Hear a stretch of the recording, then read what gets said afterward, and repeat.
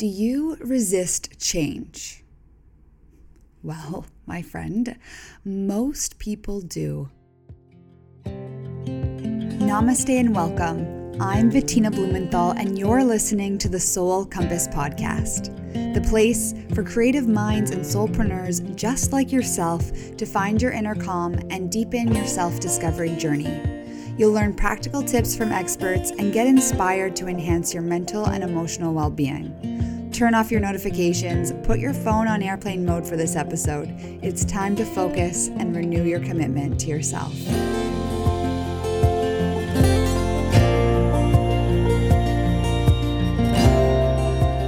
You might find yourself forcing things to stay the same. Because change feels really uncomfortable, you might find yourself staying in unsatisfying relationships because maybe you're afraid of being alone. Or maybe you're staying in a job that's really not inspiring you every day because it has benefits or it offers a sense of security. There is a massive graffiti mural on the side of a building in Toronto that says, "You've changed." And if I said, "You've changed," it could be taken as a really negative statement, or "You've changed." And maybe that tone can be taken as a positive statement. And the way I see change is you can either resist change or you can lean into it. Resistance to change will cause a lot of unnecessary emotional pain. Trust me, I know that one all too well. But what helps me get through change is looking at it as an evolution. So as an example, if a relationship has come to an end, and that relationship could be romantic, a business relationship, a business partnership, or a friendship. And maybe your evolution as a partnership has expired. But think of everything that particular relationship has taught you to bring you to new relationships, more aligned relationships to where you are today. Or if maybe you got let go from a job or you had to shut down your business. Again, it's a chance to look into the new opportunities that are more aligned with where you're at today. I had a conversation with a girlfriend the other day, and she's in her mid-30s. She's been working at her job for 12 plus years, and she said to me, "Bettina, I don't know if I'm going to let go from my job because of COVID. But if I am, I'm going to take this as a sign to start looking for a new path," because she had never been forced to necessarily look for a new path in the past because her life was, consistent, structured, and she didn't know any different. And for myself, there's been a ton of change in my life over the last year. And to be honest, it's been an emotional ride that's consisted of a lot of mourning.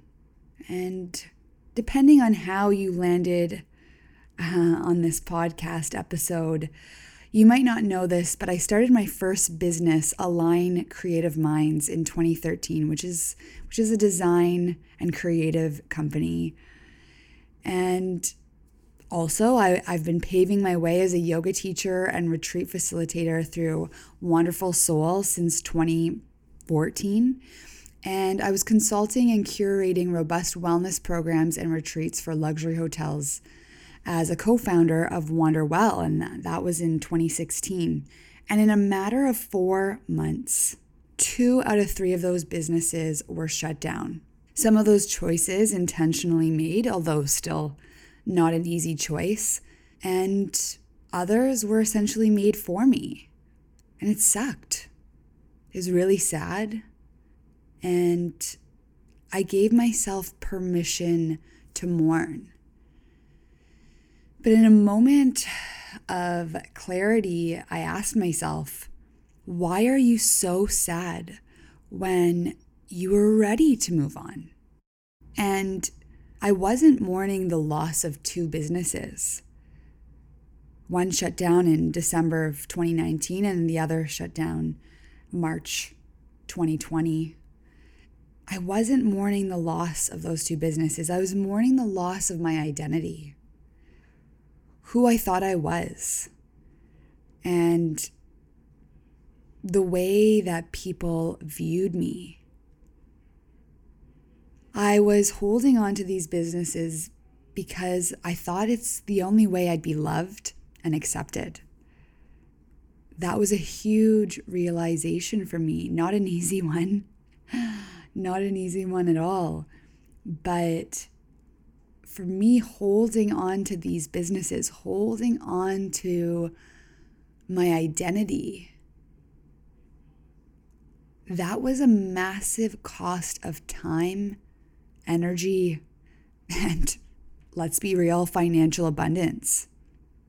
And, in midst of the chaos and the muddiness of going through these two losses, I was still able to find a silver lining in all of this. I've been able to be more focused. I'm less stressed. And the funny thing is through Wonderful Soul and Wonderwell, I was always really promoting a healthy lifestyle that I always wanted.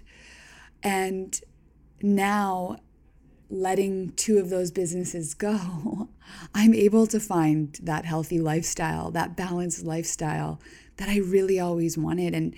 And more than ever, I'm aligned with my mission.